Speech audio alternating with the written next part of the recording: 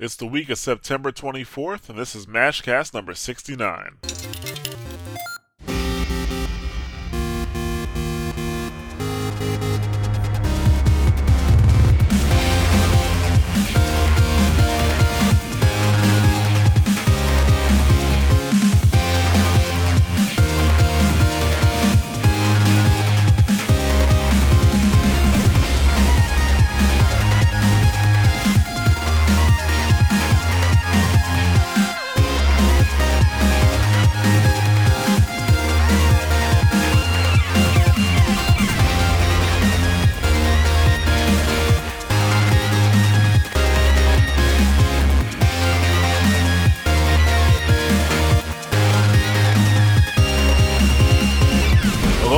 To another edition of the Mash Those Buttons Mashcast.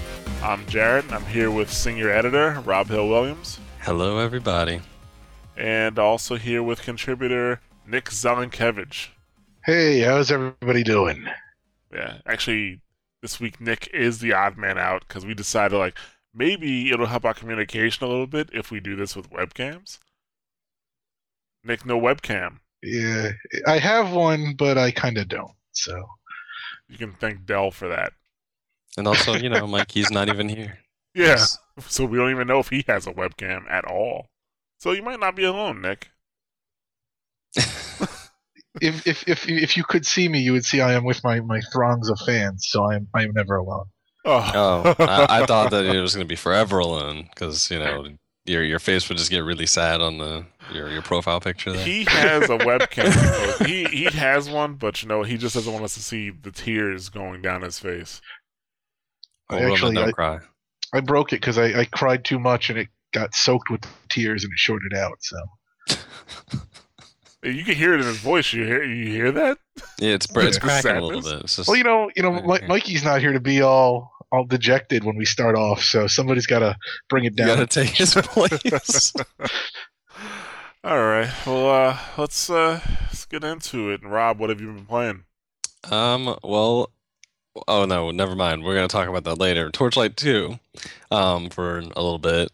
Also played Borderlands 2. No surprise. Guild Wars 2. No surprise. That's it. I can't even lie. Between Borderlands and Guild Wars 2, I'm probably not gonna play anything else until friggin' Assassin's Creed comes out, honestly. Oh.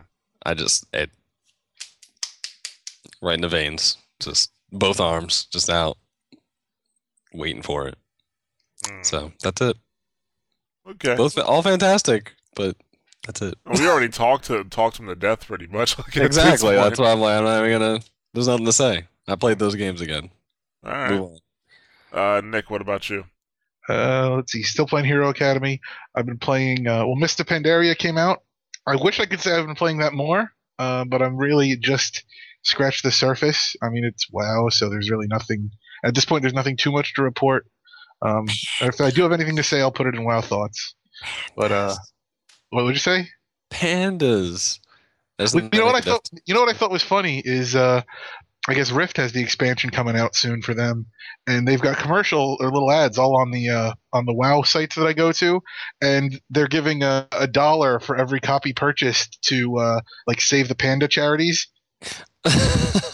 Really? So, because I'm looking and there's a bunch of armed medieval fighters and a panda. I'm like, is this for WoW? And I'm like, no, it's for Rift. I'm like, that's oddly cleverly subversive, but it is. No, so I'm playing that all. And the other thing that I've been playing, which I love, is FTL, Faster Than Light, which is, I kind of want to say, and I have a very limited scope to be speaking from, but I kind of want to say it's the game of the year.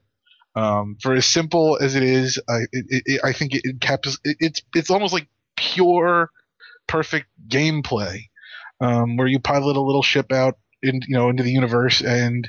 You get to do some missions and get to basically it's really more resource management of how do you stock up your weapons versus how do you keep your crew alive, how do you keep the ship going from fight to fight.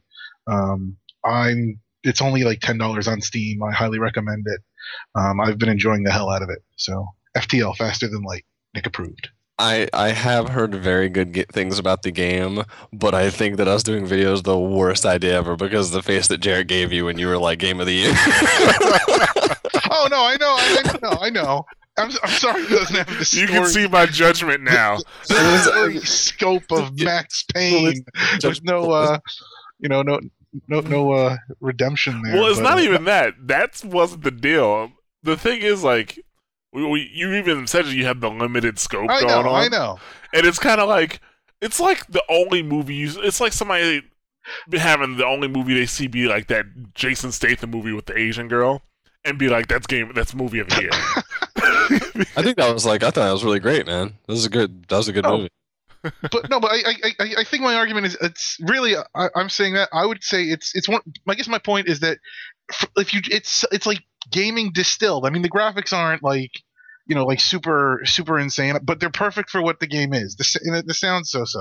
But even then, like as far as like the alerts and stuff, it's perfect for what the game is. It's one of those things where it did everything it needed to do, and it did it so perfectly that like there's no. It doesn't have any like superfluous elements. It didn't miss anything. It does exactly what it has to do, and I think in that respect, it's perfect. And so it's hard to take something that's sort of perfect and say, I think it should be in the running at least. Maybe I said, it probably shouldn't be Game of the Year, but it could be like if out of a list of 10 games, it could be number 10. I mean, like, maybe if you're talking, I could certainly see it for indie games. Like, I've heard nothing but good things about the game. I haven't played it personally, but right. I've heard nothing but good things. The one thing I kept hearing, and I mean, maybe you can confirm or deny, but I keep hearing that like it's actually like a perfect game for like like a tablet. Yes, and that's actually the one thing that I kind of lament is that it's not on like Android, because I'd love to play this on my phone probably like all the time. But yeah, I mean, it could totally fit that way. There's nothing about the interface that I mean, it's a lot of point and clicking, which you can just touch here, touch there, right, and you're fine. There's nothing. There's no. I mean, from an interface perspective, there's no reason why they couldn't make that jump. All right. Okay. I mean, like I said, I didn't think it was a bad game. Just when you said Game of the Year, I was just like, really? Well, I haven't really felt like I've played anything that I felt like was Game of the Year quality yet this year, and it's already September, so I needed something. Well, that's because you need to branch out, man. I keep talking to you about it. I'm worried about your gaming life. Mass Effect 2 is my Game of the Year, then. You do know it's the game of this year, right? This video thing might be a bad idea because my face just had my entire expression. I didn't feel the need to hide anything or say anything. Yeah, express it over, over voice. So just look at Nick's still picture. Is there a button where like I can be replaced with like a troll? That'd be fantastic. I wish your video worked. I'd like to see the expressions going back and forth while things are being said. Yeah. Oh man. All right, so I don't have any Game of the Year talk this time around, but I have been playing more Borderlands. Discovered something that was pretty interesting. Discovered that when some of the dungeons have multiple endings. Well, I guess primarily two. Yeah. So me and Mikey and his boyfriend, we did this one dungeon, and if anybody's played, it's the one where you go to try to save Roland. He was taken hostage or whatever. So we go there. Me and the group that we had, we get to the end. We're fighting to get Roland out, and the thing that has Roland takes Roland and flies away. We just thought that was part of the actual, mission. Well, I got a chance to replay that part specifically, or that dungeon specifically, and then me and the person who did it this time, we broke him out, and he fought with us, and the result was two totally separate quest lines. Like if you don't get him out, you get spawned in this I forget what the lady's name is, but she's like she's an NPC, the really fat one they were showing. I forget what her name is. Scooter's sister. Yeah, Scooter's sister. that he, yeah. I don't remember her name. Is that Ellie or something like that? Yeah, I think so. Yeah, so like Scooter's sister, you spawn back to her if you don't get him out. If you do get him out, you spawn back in Sanctuary because you need to meet with him. And I haven't gone that far yet. So it was interesting. Like now that replayability options are there just with that, because I don't know how deep does it go? How many dungeons do you get to do versus how many you don't get to do?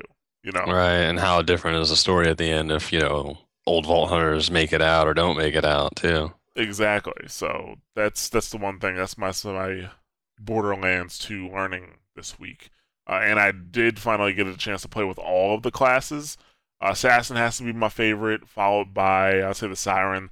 The Gunzerker is third, and then I'm just not really feeling the Commando. I'm not a huge fan of the Commando, even though he is the funniest to listen to. Like, I don't know. I don't really like Zero's lines in this game. He's flat out weird, and it's great. That's why I like it. I like how other people that I play with react to what he says. They're like, "Oh God, you just shot that dude in the head, and he just got really weird and creepy." Like, "Oh yes, no." Like like he always just says something that's, I guess, supposed to be kind of zen, Yeah. but it's totally about murdering somebody. A lot and of it his just lines are like weirds other people out. Yeah, a lot of his lines are haiku, but Yeah. sometimes like he just states the obvious, but he does it more than the other characters. Yeah, he does. But the Siren, she's not really funny. She just, I don't know, like, actually she talks the least, I think, out of everybody. And the Gunzerker, he just like, "Meh." Like, that's pretty much what he does, like, "Meh," and talks like like he's challenged. But Challenged. yeah, challenged. Air quotes. Yeah, I'm getting ready Reapers. I'm getting ready to do a charity stream, so I'm trying to kind of watch what I say. I can't be on a charity stream. I can't be on a children's charity stream saying retard. These fucking retards. Yeah, exactly. Fucking retarded dudes. Yeah, Fudging challenged. Yeah, they're challenged. But yeah, the Commando is actually the funniest out of the group, but he's my least favorite to play with. But other than that, I did play Torchlight 2. We're gonna get into that in a minute. But I did play Hawken. I haven't played that much, and it's a pretty fun game. In terms of actual gameplay, I do think they need to increase the amount of damage each mech can take, because we're talking about mechs here. We're not talking about shooting people. It kind of feels like you're shooting people at how fast they die or how fast they blow up. Like, I'm talking about a game that was great at relaying mech damage was like Frontline Assault. Like, when you fought in Frontline Assault, it really felt like you were fighting machine versus machine, especially when you fought bosses. But it's just not there in Hawken, and that's not necessarily a bad thing. It's still a lot of fun to play, but I think it should be more of a back and forth. I mean, of course, if you have a mech that's like super heavy and shoots like 12 missiles at a time, that's one thing. But just taking the amount of damage you take, which taking bullet damage, I think it should increase that a little bit. Visually, though, if you want to see what Hawken looks like, that tech demo that they showed a year ago, that's how it looks. Exactly how it looks. Like, they did not skimp at all. It is a beautiful game in the aspect that it looks like a futuristic city. We're talking like Blade Runner here. Blade Runner, Total Recall, stuff like that. Like, it kind of looks like that. It's really cool. And the movement, the city it's a city, and it's made for tight corridors and movement. So, you could be fighting, and then you use your boost to like duck out of the way real quick behind some buildings or behind the corner. And it was just good. I'm looking forward to playing it more. That's one of the in that alpha. I still have Smite to play. I've had that key for a long time, and Firefall, but just been too busy playing Borderlands. I'm fucking fairly convinced I'm never gonna get an invite to the Firefall beta. I swear to God. I'd sent in a thing for it right after PAX this year. Oh yeah. Nothing. Got nothing. I'm like, really? That's the only game I didn't get into a beta for this year. Actually, I applied for the Firefall beta the day it became available, and I'm just now getting it. You Well, know, like I just like got a couple weeks ago. I think I'm gonna have an extra one, so I'll probably just shoot it to you. I gave it to Mikey, but he never did anything with it. So losers weepers, huh? right. Yeah, he's not even here today. So, shit. So yeah, but let's talk about the game of the week, which was Torchlight 2. We decided. So actually, Rob's first time playing Torchlight was just today, a couple hours ago. What'd you think? I mean, I enjoyed it. It seems very much like the first Torchlight. I mean, it's better graphically, but I mean, it's still got the pets. You can like send them to town for you, and after you put items on them, like they're really useful. Like it doesn't really like waste your time. Like, okay, I got to make a portal, go back to town, sell stuff. Like you can just throw stuff on your pet if you just want them to hold stuff, or throw stuff on your pet and send them off to town. They fight with you, although it's limited usefulness. And there's so many of them. They're so cute. I don't know. I mean, like it seems like a little bit overbearing, I guess, at first, just on the basis of like you get a lot of options in Torchlight 2, and it's impossible not to compare it to Diablo 3, but you do get a lot of choices as far as like skills, like what skills you use, you unlock, like all of your stats and everything. Whereas Diablo is pretty much like here's a tree, but like you can choose, trees of like here's three things that you can choose from. Here's three other things you can choose from, but only one of those three things for each of those goes into a single slot. Like it wasn't just like Torchlight throws the book at you and just lets you kind of go with it. So it's a little bit to get used to at first, but past that, I feel like it's a better game. Probably going to be a better game than Diablo. It's a little early to tell, but also everything I saw about it before, when it came out, was that it was huge. Like it was much bigger than Diablo as far as like how broad and deep the world is and how many quests and things there are to do. Whereas Diablo is pretty much a straightforward bang, bang, bang, bang, bang, go through the three acts and do it over again. That was like the replayability in Diablo. So I like it so far, but it's what it was like an hour, 2 hours of playing. Yeah, 2 hours worth of playing. I mean, this is I didn't play the first Torchlight.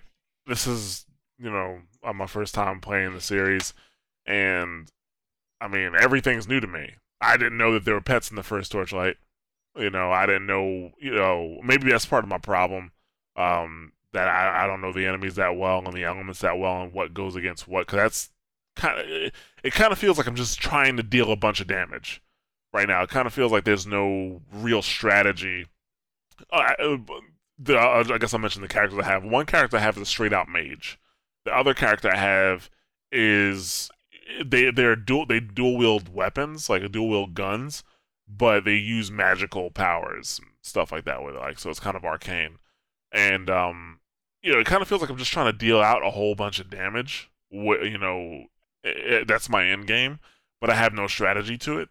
Like I'm upgrading my moves, and it's kind of hard for me to upgrade my moves when I don't really know, I guess, what areas I should be pushing into. You can see with the enemies, you can see what they're armored against, like if they are armored against fire or armored against electricity.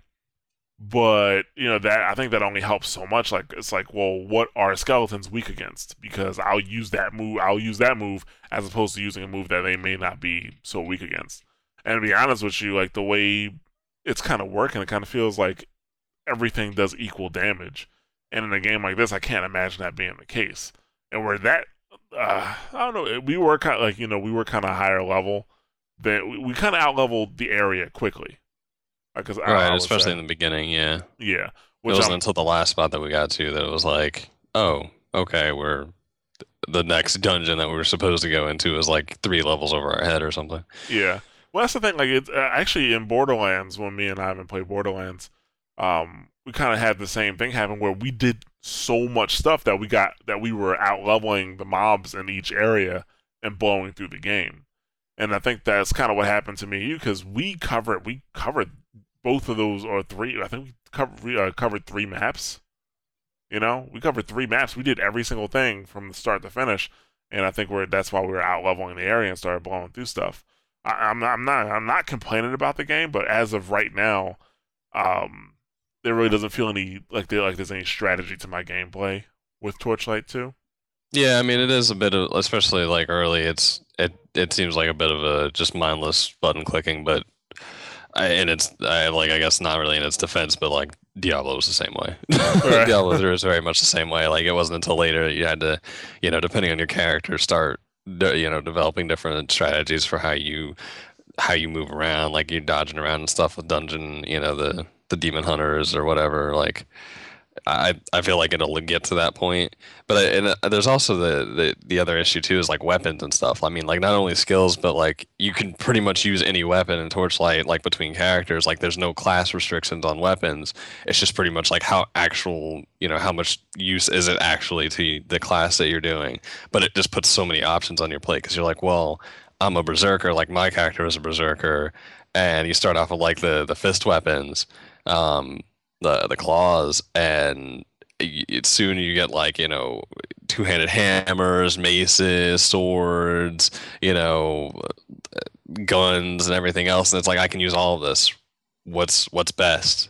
And you do have like two sets of two weapon sets you can switch between, but it's like okay, well then should I just have a range set or should I just have like a different melee weapon? Like what's the best way to go? And it's kind of hard to figure it out, at least to start. Yeah, yeah, I agree. Like you do get a lot of loot, and the fact that there are no restrictions. Like, well, what do I actually use? Like, I know my primary weapon's a staff for my Right, mage. because it starts you with, yeah. Well, what I use? What should I use as my secondary? Right. I You mean, know? if you're a mage, it's like, oh, I can use a bow and arrow. Like, should I do that? Like, is that useful? Like, I don't Exactly. know. So I don't know. Like, it's well, I guess I would say it's not very noob friendly. Like, the people who are really into dungeon crawls probably love it. Oh, yeah, yeah, I could totally Yeah, see that. and I say, hey, that's totally fine with me. I'm not here saying that they should make it more easy for me to understand it. No, it's my responsibility to learn how to play the goddamn game. So that's what I'm gonna do. I'm gonna learn how to play the game. I'm gonna try to find out what's going on. And I don't know. I mean, overall, it seems good. Like if it didn't catch my attention the first time, I probably wouldn't have said, "Hey, let's play it today." you know. That's true. So I'm going to continue to play it and see what happens. And I don't know. One And day. also, Oh, go ahead. Go ahead. oh, and at $20, Oh yeah. I mean, really, it's not like it's a $20 game, and it might be better than Diablo. So it's probably its biggest feather in its cap. I mean, like if you like dungeon crawlers at all, then like yeah, Absolutely. you'll get through that first little discombobulation of like, oh man, I get to choose. And that's not a bad thing, but it's like you just have to get used to it. Right. Right. Okay. So let's get into our topics. Nick, what do you want to talk about? I guess a few sort of interrelated topics, but I guess we can start with Sony announcing the PSN Day One digital program. We're going forward. They're going to have a bunch of games. They've announced, I think, 8 games to start with that are going to be available for download on the PSN at the same day that they're released in stores. So originally, throughout the month of October, Resident Evil 6, NBA 2K13, Dishonored, Doom 3 BFG, 007 Legends, Medal of Honor, Warfighter, Need for Speed Most Wanted, and Assassin's Creed 3 will all be available for download the day that they are released. And although Sony's sort of done things to this, in this vein before, particularly with Mass Effect 3 and Borderlands 2 being available for download when they were released, this is really sort of like the first major initiative that they're really taking to sort of go in this direction. And I find this interesting because it's really, I mean, Sony was when we it was the Orbis that had the rumors that it wouldn't even have a media port, that everything would be done with downloads, and everybody quickly debunked that. But I think it shows that if Sony's not necessarily going to get there, that's the direction they want to go, because it can often be hard to play ball, I guess, or not hard to play ball, but hard to sort of pave your own way when you still have to play ball with the major retailers, and for them to be, not turning their back on them, but for them to be like, no, we're going to do this, and effectively we're going to cut into your profits. The consequences be damned. I mean, I'm not, I'm sure they'll still have a perfectly pleasant relationship with GameStop, but I think this is sort of, I think it's good for everybody, and I think it's an interesting direction for them to go in. Yeah, anybody who listens to this podcast should know that I am a huge advocate of digital distribution, and I do believe this is a step in the right direction.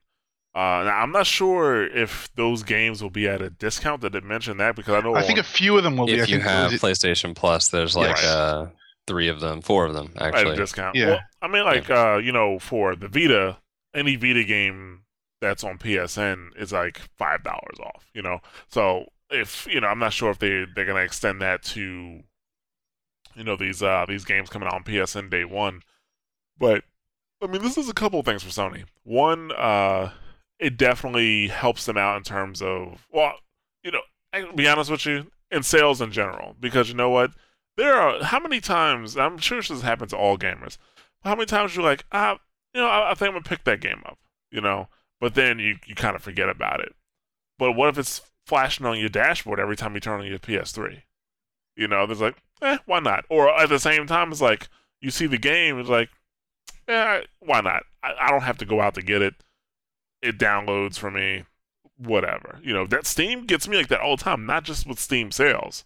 Like, the little thing pops up for Steam, and it's like, this is now available. I'm just like, I'll do it. Yeah, it's close a game and it's like, here's some new stuff, and it's like, oh, let me just scroll through these real quick, which is always the worst idea. Oh, Because, yeah, like, they'll get you.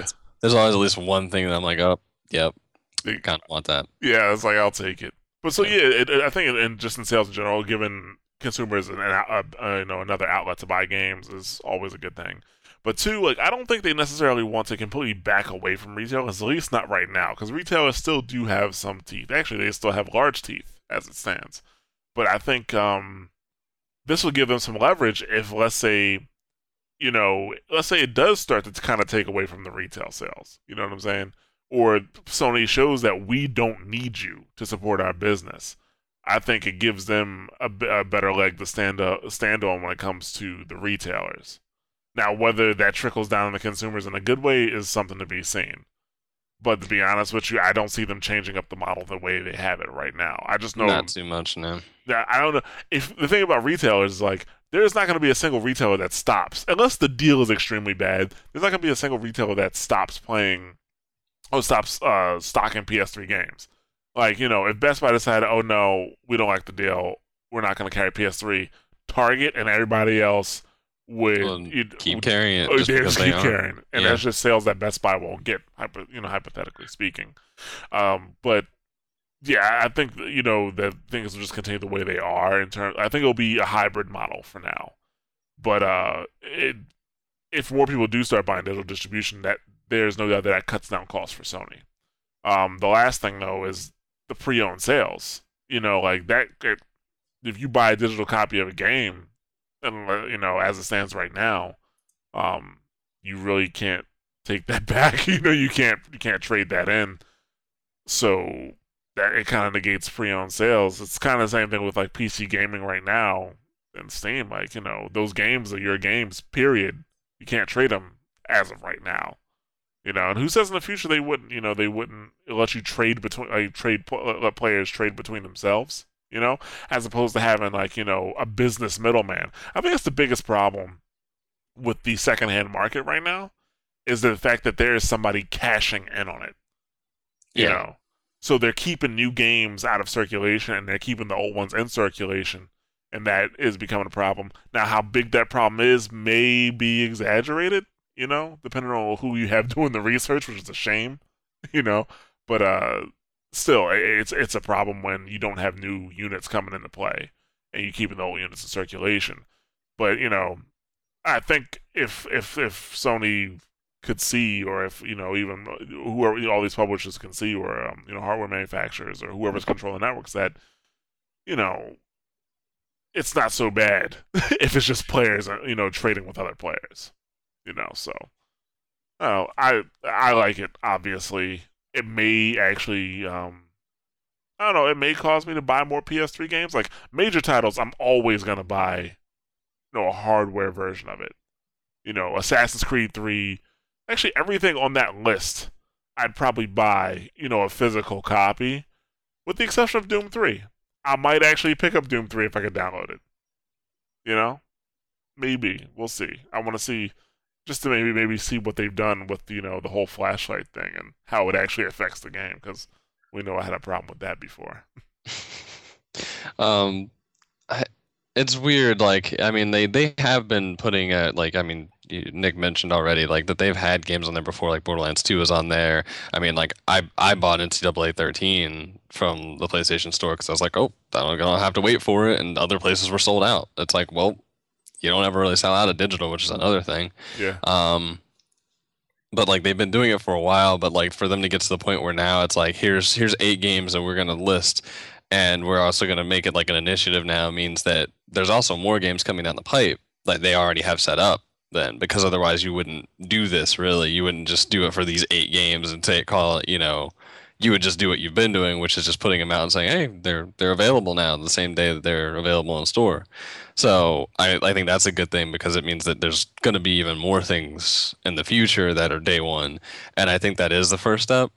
I don't know how much it gets back to the customers. I mean, like, yeah, sure, if I've got PlayStation Plus, I'm going to get some of those games on sale.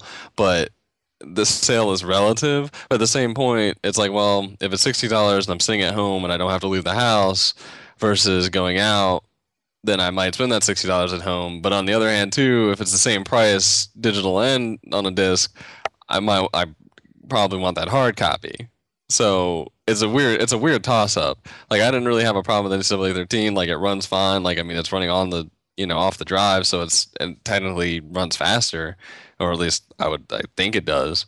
Right. But it's hard to see anything bad in it, and I really don't see retailers getting too scared unless like Sony starts backing away from retail, but I don't think they can do that. I don't even think the next generation, I mean we've already talked about it, but I don't even think they can do it with PS4 or anything. Like I just don't think it's possible yet. People are still too attached, like, even us, like being advocates of digital as much as we are, are still talking like, oh well, if it's a big game like Assassin's Creed 3, like I'm gonna go get a disc because I want to, people still want something physical in their hands. Like I'm not ready to just give up and let everything be, digital download that I can't control, to a certain extent.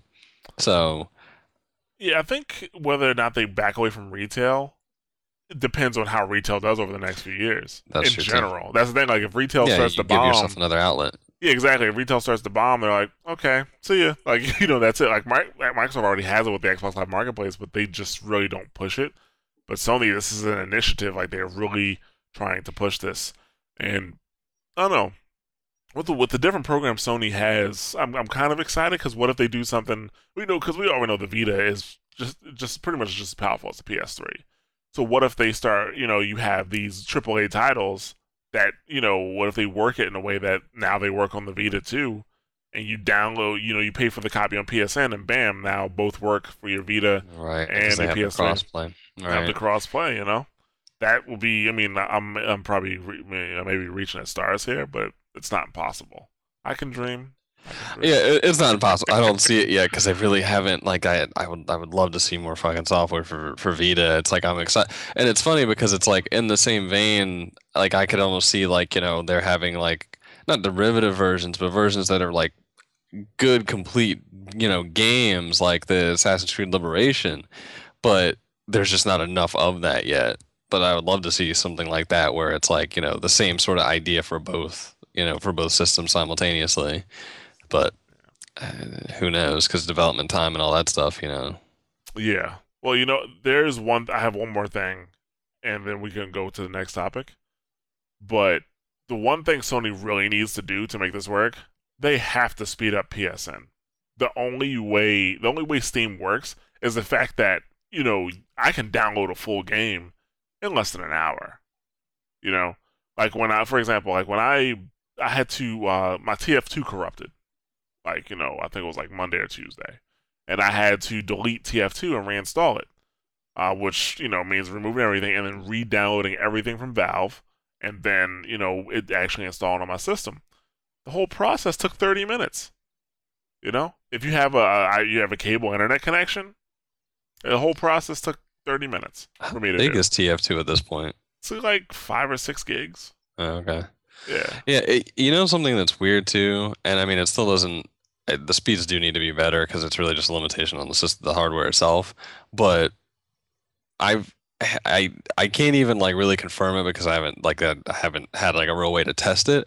But I really actually believe that PS Plus gets like faster download speeds than regular I PlayStation think you're right. because I Yeah. noticed a difference between like because I'm like how like nothing has changed in my provider or anything like that. When we got PlayStation Plus, I was like my downloads are going like super fast now. Like even like system updates, which always when they have big system updates, they take forever for no reason. And then it's like I'm getting through them and like, oh, I'm here's this gig game. I've got it in 5 minutes, and I'm like, that's kind of par for the course. Like if I was on the computer, and before it was like a gig game would be like a half an hour. Right. So I don't know. It needs to be some sort of side by side. I even asked like a PlayStation rep, and they were like, I don't think there is. And it's like, at least it's not like I don't know. It's at least it's Yeah. not like a no. We don't do that. Why would they have to act like that's something to be ashamed of? I think that's a Well, perfectly valid thing to say. Oh, by the way, if you get our pay for service, here's another little added bonus. I guess, but then you would list it as a feature. You wouldn't just sneak it in there and then not say anything about it. I don't Right, know. That's yeah. It would be weird to do that. They probably Unless you thought you were going to make your non-paying customers mad that still buy your games in your system. Yeah, but maybe there are problems with Sony's marketing department.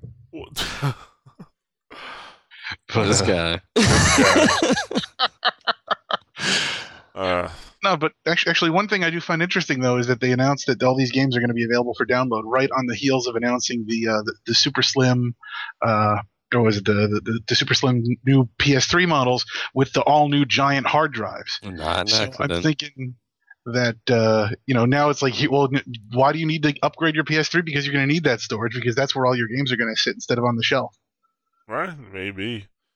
I don't know. Like that's a really good point. I think they're definitely packing. They're gonna be packing more larger hard drives in the future hardware because they want you to go digital because it's definitely less expensive for them. Yeah. Definitely less expensive for them and them, their publishers and their developers. It's cheaper for everybody than going through the retail chain, which it's pretty obvious. So. Oh, we'll see how it develops. Hopefully, they continue down the path, but make the necessary changes because. And hopefully it gets cheaper for us, but Yeah, knows? we'll see about that. Yeah. So, but yeah. Well, let's move on to our next topic, which Nick was trying to segue into. Yeah, no, but no. One other thing that I wanted to mention is there was an editorial on GameInformer.com. Regarding basically that video games should try to mimic the marketing model of DVDs and movies. In particular, they talk about how when the Avengers is out on DVD now or Blu-ray now, and you go to the store and there's a nice big kiosk where you can buy like all the Avengers movies. They've got the Captain America movie, the Thor movie, the Iron Man movies there. Yeah, Incredible Hulk. The box edition with all of that.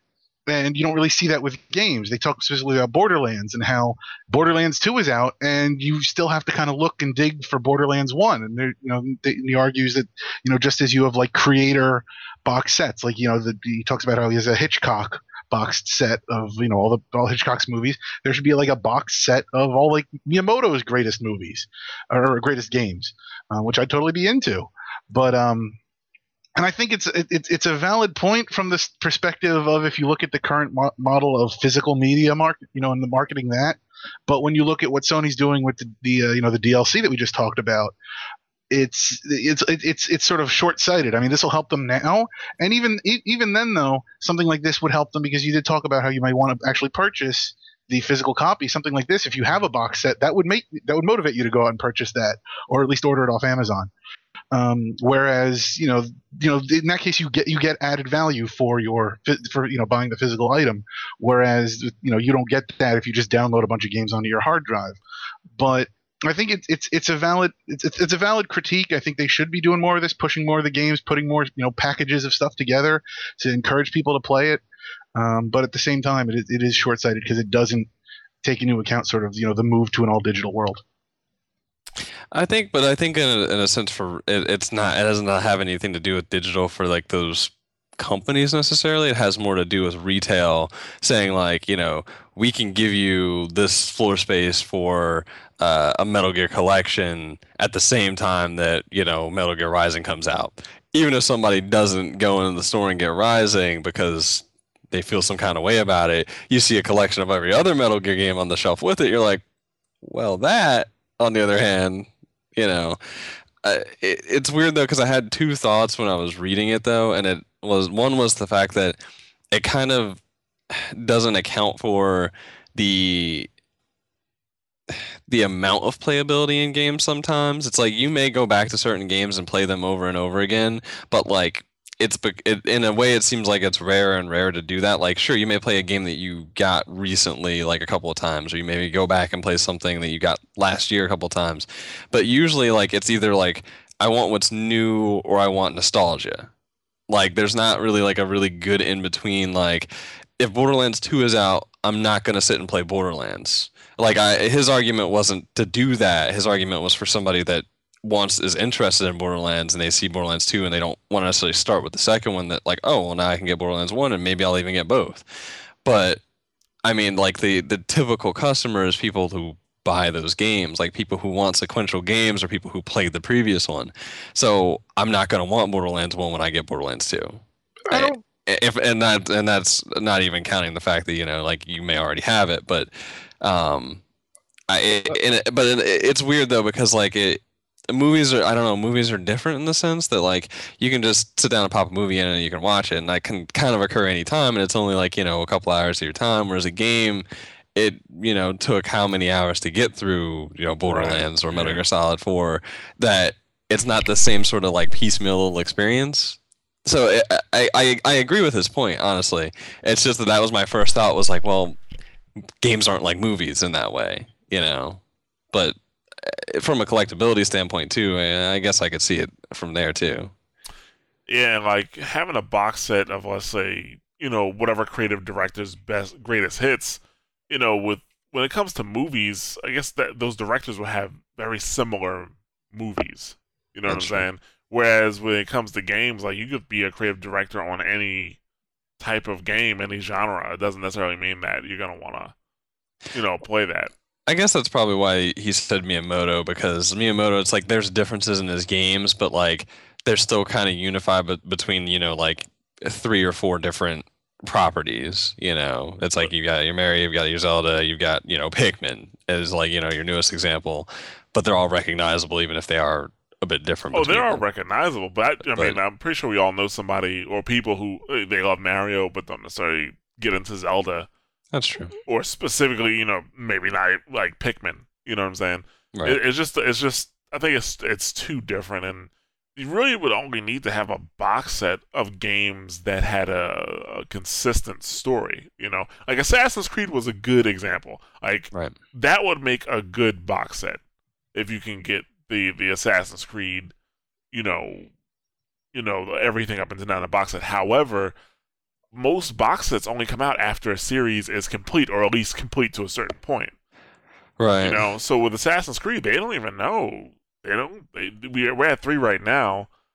We don't know when if they're gonna go to a 4, if they have 4 in the works. And that's part of the problem. And then on top of that, it's actually getting that product on retail shelves.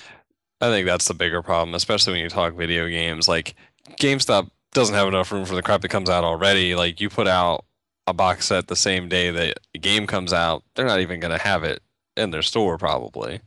Like everything is focused on what's new, and a lot of like specific video game retailers, and even in Best Buys and stuff like that, it's all what's new, because gaming is always about more what's new than what's intermediately old. Like we're not even talking like old because there's HD remakes and stuff to kind of account for the old games, but and yeah, they are coming out well after the games have been out. I mean, like sure, Devil May Cry collection comes out on the anniversary of Devil May Cry, but like the next Devil May Cry doesn't come out until 2013. Right. So in a sense, it's like it's kind of silly in that way. But I understand why it doesn't happen. But I agree that it probably should happen more. But only with certain things. Like Assassin's Creed, good example. Even if you don't know where Assassin's Creed's going to stop, you have 4 games already. Like that's enough for a box set.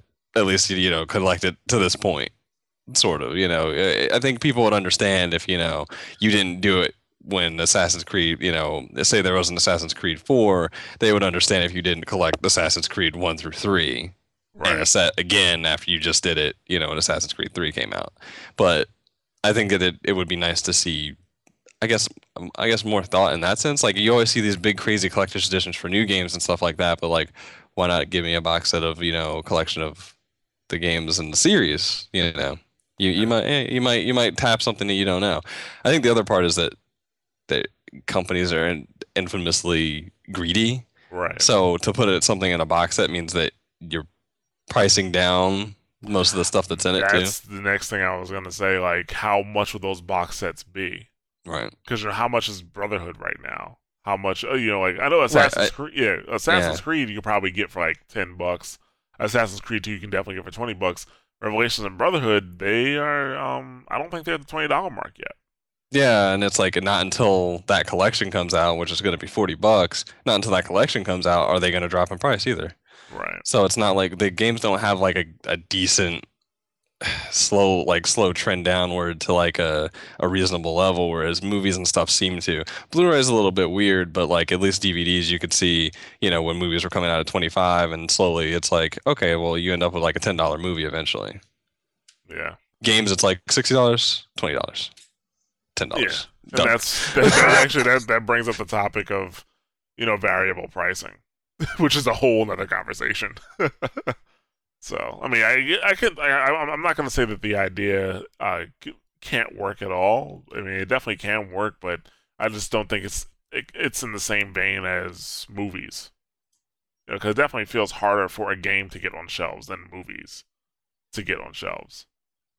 Even though, they like in terms of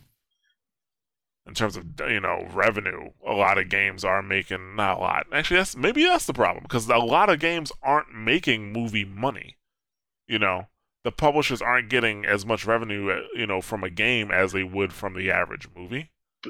Aren't we always talking though about how developers like to think that they're in the movie industry? Well, thinking you're in the movie industry is totally different than actually being in the movie industry and having that money.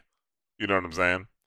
Like, that's the thing. Like, Call of Duty is a blockbuster by anybody's standards. You know what I'm saying? It's a blockbuster by anybody's standards.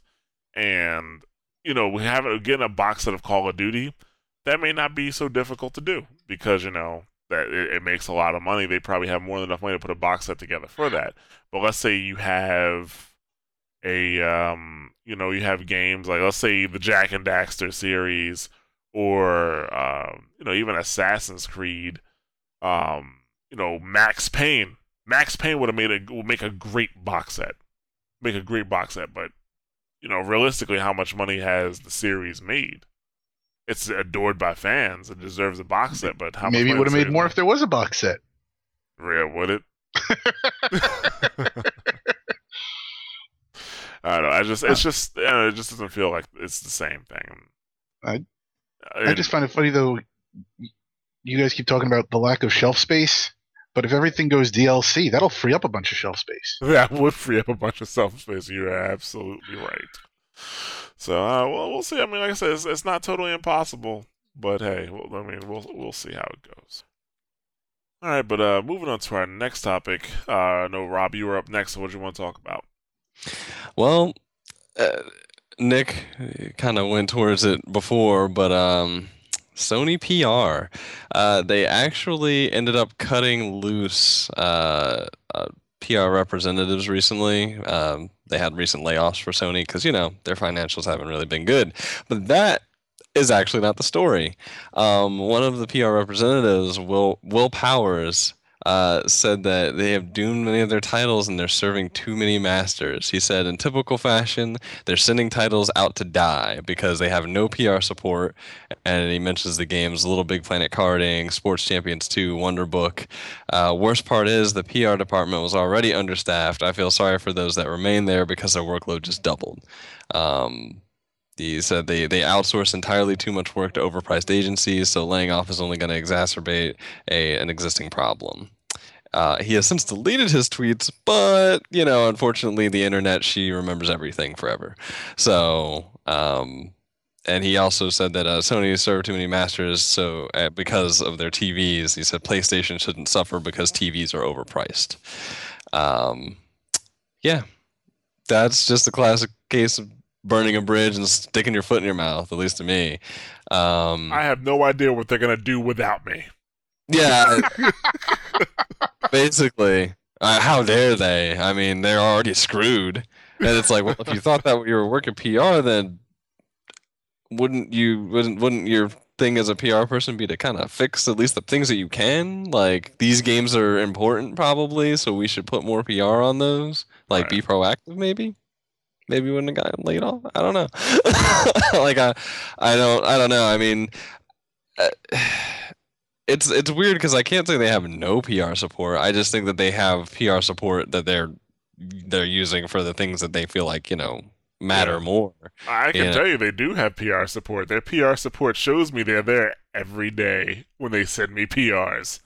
That is also true. Yeah, their PR support's there. Right, just not for Wonderbook. Right. It's weird because even Wonderbook, it's like, they got entirely too, we were talking about beforehand, they got entirely too much time at E3 with that. And it's like, that is still PR time, regardless of what you think about it. It's like, it's not like Wonderbook is coming out and nobody ever heard of it. Right. Anybody who watched E3 was like, okay. Yeah. I get it. We got it. Like, I mean, really, it's like, certain things, it's like, sports champions too. Like, sure, yes, maybe it's not getting like a huge PR boost, but does it need it? I mean, like, does it justify it? Like, seriously, like, I don't know. It's just weird because it's like, well, on a certain level, I was looking at it like, well, maybe he's trying, maybe he has a good point. Like, maybe he's got something going on. It's like, well, I kind of don't really see his point. It just seems like he's upset. Honestly, that's what it come across. Like, that's what it came across as. And even if you are trying to make a legitimate, statement about something, it's gonna look bad because you just got laid off. Yeah, it seems like sour grapes, and I mean, like, that's gonna happen in any job. Like, anytime you do that, even if you are just trying to be reasonable and stuff, like, not gonna come across that way. You sound like you're upset. I can't imagine that Sony would cut. When a company does layoffs, they have to look at what's coming, which is the holiday season. Like, it's the biggest season for them. They're gonna make the bulk of their revenue within the next 4 months. I can't see Sony just cutting so much of their PR department off to the point where that it's gonna hinder them. They're running lean. Obviously they're gonna be running lean. They're gonna be running lean. And people who work there, their workload will be higher. But Sony wouldn't have cut, the people they cut unless they thought the people that were still going to be there could do the job. Now if this was like January or February, it's a different story. They're like, okay, maybe they're cutting a little bit too much. But Sony didn't become Sony. Sony is not still Sony, and PlayStation is not PlayStation or as big as all those things are. By doing stupid things. TV business, different story. Yeah. And yes, it is certainly. And that, like, I guess, like, maybe that was the one I was like, okay, I could see that, because they did try and, like, for a little bit to, like, push 3D real fucking hard with PlayStation, but they've since, like, pretty much abandoned it, honestly. Yeah. So it's not like they stuck with a sinking ship in that regard. Like they know that that's not where they need to be. For PlayStation, it wasn't going to matter. You can't use PlayStation to push 3D TVs on people because people are only going to care if they're going to care. And PlayStation pushing it wasn't going to make them care, and it wasted valuable time PlayStation could have been using to get in the game, or get further into the game. So, yeah, I don't know. But it's not like when they push the 3D TVs and push these other initiatives, it's not like the PlayStation focused strictly on that. It was like an add-on. It was an add-on. Like, they spent a little too much time talking about during E3 and stuff, but at the same time, you still had your Uncharted, Killzone 3s, and like everything else that was still coming out that, was strong first-party stuff even when they were doing that. So it wasn't like that was the only thing they ever talked about either. Exactly. Like, they did the smart thing, which, unlike, let's say something like Microsoft, where they changed their entire dashboard to work better with Connect and to kind of pressure you into getting Connect, But with PlayStation, like, they didn't make any enhancements to the dashboard or do things that would cause players to have to have an overall better experience with 3D than if they didn't do 3D. Right, same thing with Move. Like, they didn't change anything for Move either. Like, it's an add-on. Like, it's not something that replaced anything. So yeah, I mean, it's So I think Sony as a company, as a whole company, is suffering because maybe as a company they may be putting too much into TVs, and maybe they need to back off a little bit or rethink their strategy. I'm not a technology specialist, so I can't tell you what that technology. With that technology, yeah, I can't tell you what they need to do to make that work. But I can definitely tell you that across the board, Sony's probably doing some layoffs in other departments. And this isn't the only department that they have to do this. But I'm pretty sure they're going to be able to get by well enough. Over the next 4 months. And the thing, Sony is not. I mean, Sony is Sony. Their PlayStation. A lot of their news just comes out. They don't need a huge marketing push for it. They don't need commercials for it. They don't need a whole bunch of people in a room with a think tank trying to figure out how are we going to get this information to people. Right. How are we going to tell people about Little Big Karting? Exactly. You don't need to. Like, if it were Uncharted or something and it was sitting on a shelf somewhere and nobody's talking about the game but it's coming out in November or something, then yes, you have a problem. Exactly. But that's not what's happening. And with the way game journalism works right now, if Sony releases a PR, if somebody types up a PR for Sony and sends it to, just sends it to Joystick, Destructoid, IGN, it's gonna get out. As long as it's a big enough thing, yeah. Exactly, it's gonna get out. So, but are those? I guess the one question I have though is, I mean, that's all the gaming news, but there is a broader market than just the gaming world, and I wonder if maybe he's not sort of referring to maybe TV commercials or sort of certain marketing pushes that don't sort of organically happen just by having a large company that is followed in the news. Especially the gaming news. I don't think so, because he's really specifically talking about games. Like, I mean, he says Sony a lot, but he even says, like, they do many of their titles, like, talking about Sony, but that means you're talking about the PlayStation brand. So, like, I don't think he's talking about Sony on a whole, except for the whole TV thing. Like, I don't know. Oh, but it seems very specific. Yeah. Yeah, I mean, he definitely is targeting games here, and from a gaming perspective, I think the news will get out just fine with what they have. What I find funny is that he in targeting games, he specifically mentions 3 games which he feels are being undermarketed, and so by doing that, he's actually brought attention to those 3 games. Because if not for him, we wouldn't be talking about Little Big Planet Karting, Sports Champions Tour, the Wonderbook right now. Not even a chance we'd be talking about it. So right now, he's actually helping champion his cause. So maybe that was his true noble goal with these self-destructive tweets. Yeah, but I didn't even know they had a sports championship too. But the other thing I wonder too is, you guys have talked about how sort of the Wonderbook and some of the other little missteps that EA made back at E3 as far as, I guess, budgeting their time properly. And I wonder if some of those people who got laid off aren't some of the people who maybe pushed for a longer time frame for the Wonderbook, or stuff of that nature. Maybe these people deserve to kind of be cut off. True. He's the only person I've heard mention Wonderbook since E3. I've heard people mention Wonderbook since E3, but it's like, that's not, like, for us, Wonderbook's not going to be important. Like, Wonderbook, like I said before, like, Wonderbook's going to be on, on kids' channels and stuff like that when it comes out. They're not going to do huge PR, they're not going to do huge marketing blitz on that stuff. They're going to do enough to get, parents to notice, or they get their kids to ask them about it because, you can put Harry Potter into a video game and, like, it, comes to life or whatever. That's enough. Done. Like, I can give some free PR advice on how to market the Wonderbook. Take the word book out of it. That's how you market Wonderbook right there. So sad.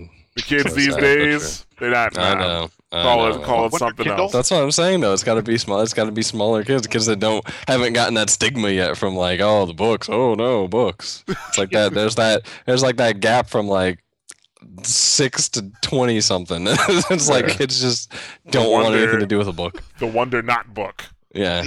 They need to get LeVar Burton to push that. Dude, seriously, I don't know. That was their biggest misstep. There you go. There's their biggest PR misstep. You should have had LeVar Burton on stage when you were doing the Wonder Book, like at E3. Done. But anyway, the only other thing we can move on. I thought was funny, aside from him being a PR person and making a decidedly non-PR friendly move with this thing, as he talks about them outsourcing too much to overpriced agencies. And it's like, well, number one, I'm like, why did they outsource to overpriced agencies? And number two, overpriced agencies gave you Kevin Butler. Yep, exactly. Mic drop, done. Like, seriously, like that did more for Sony PR, like, or for Sony, like in a PR sense, than like anything recently. Now he's pushing tires. That is true. They did his job. Kevin Butler, like that really. That changed how people thought about PlayStation. Yeah. They could fire the whole PR department and just rehire Kevin Butler, and seriously, perfect. There you go. Yeah. Boom. Yeah, pretty much. Who knows? Maybe they're not trying to save money on PR. Maybe they're just going to take your salary and put it toward another company who gets them results. Hey man, this is business. You gotta make yourself a pillar, and if you don't, well, you're just a sandbag that can be moved. So that's a great analogy. I'm gonna keep that one. When MASH gets big enough and we have to fire somebody, you didn't make yourself a pillar. You're just a sandbag, and you're being moved. You're a sandbag. Your analogies are what make you a pillar. Why, thank you, Nick. But let's move on to our final topic here, and this one shouldn't be too long. I always say that. So basically, 3D Realms, who I actually thought was done. I thought the company had actually collapsed, but apparently not. 3D Realms, the people who could not bring you Duke Nukem Forever, they are working on a new game called Earth No More. And it's a first-person shooter that was inspired by War of the Worlds. And they are looking for crowdfunding to help bring the game to fruition, to try to bring the game out. Now, Duke Nukem Forever could have definitely been a one-off, because what was that, 13, 14 years in the making before it came out? That's short? This game was already late. It's 2000. It was supposed to come out in 2009, this game. And it's already late. It's 2012, and it'll be 2013 soon. So for 3D Realms, that's on schedule. Yeah. so far, but I mean, like it's already late. It's run into its fair share of problems. Like they were sued because somebody alleged that they were trying to steal the game's concept, and that's hilarious. Did you actually read about specifically about the lawsuit? No. Go ahead. The company literally pitched a game called Earth No More. Earth No More, and then they turned them down for it. 3D Realms turned them down for it, and then later, as a game called Earth No More that shares the exact same concept as the game. At least that's what the lawsuit alleged. Wow. I was like, that's worse. You didn't even try. If that's true, you didn't even try. I mean, I guess it must have gotten hashed out somehow, but I'm like, that's worse than Zynga. That is worse. Zynga at least will rename it. You're trying to hide it. And steal somebody else's sprites. You know what I'm saying? They'll try. But this is just straight up, oh, we don't like it. And they're like, get to work on that immediately. So, that's kind of crazy. It's alleged, it's not proven. But if it is proven, we are having a special edition. There's a lot to be said about that. But 3D Realms, they really... Because the thing about Duke Nukem Forever, it wasn't that there wasn't enough money to complete it. They poured money into that game over and over and over again. It's just that the things couldn't come together. They couldn't get the job done. And when it was almost done, that's when they started running into financial issues, which is amazing, if you ask me, that it didn't happen earlier. But yeah, they're just it technically speaking, it's kind of different. It's kind of a different 3D realms because a lot of the people who were in 3D realms are now in other places. But it's still it leaves a bad taste in a lot of gamers' mouths. I mean, me like I would never ever like give a crowdfund this game because like I said, it's already late. And Duke Nukem Forever took forever, and on top of that, Duke Nukem Forever was a terrible game, and I don't blame Gearbox for that at all. Because they said they weren't. Yeah, they said they weren't changing anything. They were just putting it out. They're just putting it out. Yep, and that was all 3D realms. It was a terrible game. So that's another thing. Like as far as I'm concerned, like your latest game that took 14 years to make is awful. Why would I kickstart this game? Earth No More, based off of War of the Worlds, sorry. Which I mean, we haven't really seen many successful games that's followed behind with that, unless you count the Colossi from StarCraft 2. But yeah, I just don't think it's gonna work out that great, and I can't put my trust into a development house that can't get a game they were working on for 14 years out. That's just me. But maybe they would have if they had the opportunity, at some point in that 14 years to collect free money from the fans. Maybe that's all they were missing. Is that now the concept of Kickstarter that will allow them to finally have whatever magic dollar amount that they always needed to complete these games at all, not even on time at all. But yeah. I don't think Kickstarter money is any more magical than regular money, regular investor money. To be honest with you, it is only because it's free. Regular investor money, you actually have to give something back. Kickstarter money, you just take. That is true. You give back whatever your alleged rewards are, but other than that, like you could say, like you guys are getting nothing back on this, and as long as people like the idea of a stolen War of the Worlds clone, yeah, they'll throw their money at you. Yeah. Well, my stance on it is even if they could get the game out, I'd be worried about quality, personally.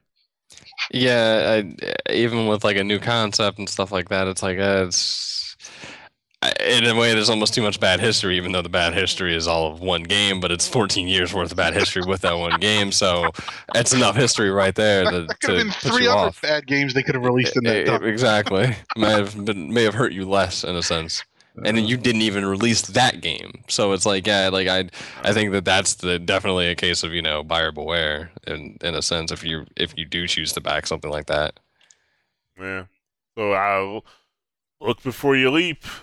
Really take into consideration. I think the people who kickstart games, I don't think they're really really going to be digging this too much, but we'll see. I'll be surprised if they get the funding. But that's especially when you're dealing with crowdfunding, reputation has a lot to do with it. Reputation has a lot to do with it. So we'll see. But yeah, it's gonna end our topics. Let's talk about what's coming out next week, shall we? So we got Resident Evil 6, which I'm real surprised they decided not to change the logo. Every time I see the logo, I just see a guy giving the giraffe a blowjob. Dude, once you've seen it, you can't unsee Yeah. it. Yeah. Somebody pointed that out to me. I was like, God damn it. It's there, yeah. Forever now. Forever. Yeah, so that is that is bad marketing. That's a marketing decision. What if there is a giraffe at the end of the game though, and fellatio is implied? Like, oh my God! Jeffrey. What if the giraffe is the new tyrant?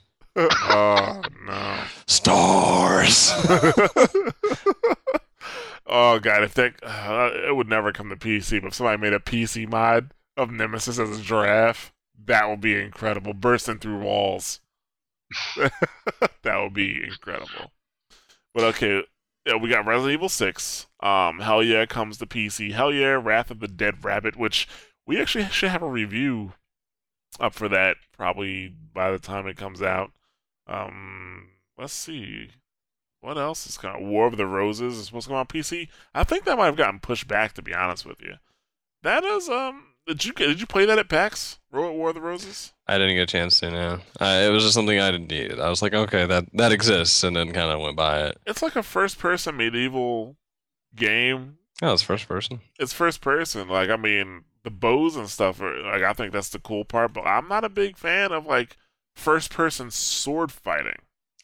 It doesn't tend to work very well, but Yeah, because it literally turns into just button clicking. You know, it's like watching that YouTube video of those two like little children doing taekwondo. That's what it looks like. You ever see that video? No. no. Yeah, I'll share the link because these two little All kids trying to do taekwondo, and they're trying to do spin kicks, but they just keep turning around in circles. They're lifting their legs and they never hit each other.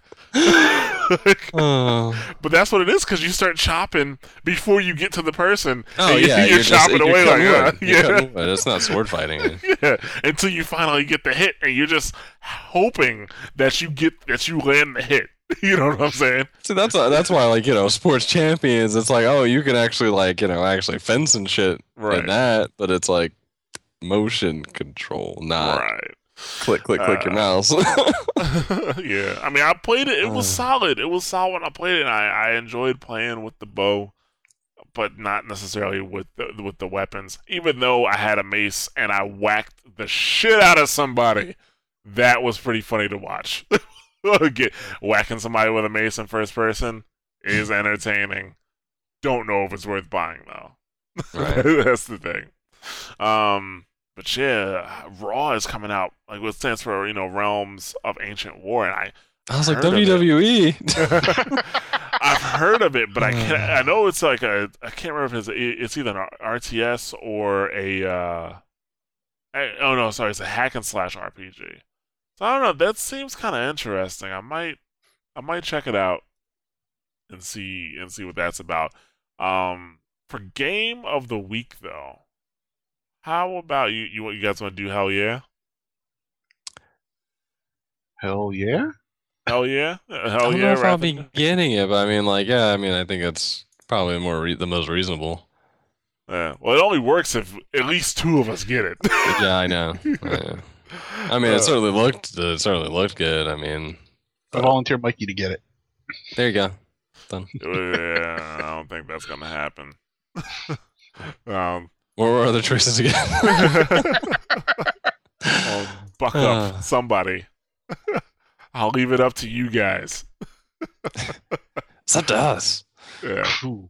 But yeah, so I guess game of the week will be Hell Yeah, because like I said, October 4th is when Raw comes out, and that's Thursday, so that would be after we record this. I mean, I would say Resident Evil 6, but I don't even know if I'm like. That's a $60 game. Yeah, I'd definitely be out of that because I've never had like a huge love of Resident Evil since like the very early ones, and it's the same, actiony, sort of direction it's gone into. So I just. Yeah, that's the thing. Like, I'm not like I'll pick it up eventually. I mean, I don't even know if I'll pick it up. I'll definitely play it eventually, but I don't even know. Just the way they've been going with the Resident Evil series, it's almost like, why am I playing this? Because it's not the same, So, all right, Hell Yeah, Wrath of the Dead Rabbit. That is the game of the week. We'll be talking about next week. But that's gonna wrap us up here. So, you can catch us on SoundCloud, which is soundcloud.com/mashthosebuttons. We're also on iTunes, so you can catch us there. I do know that there is a problem with the iTunes feed. You can only get up to episode 65. But I have identified the problem and working on fixing it. So soon that will be working again. So if you subscribe to us on iTunes, you won't know about this fix until it's fixed. Yeah. So stay on SoundCloud right now. When I give you the all clear, go to iTunes.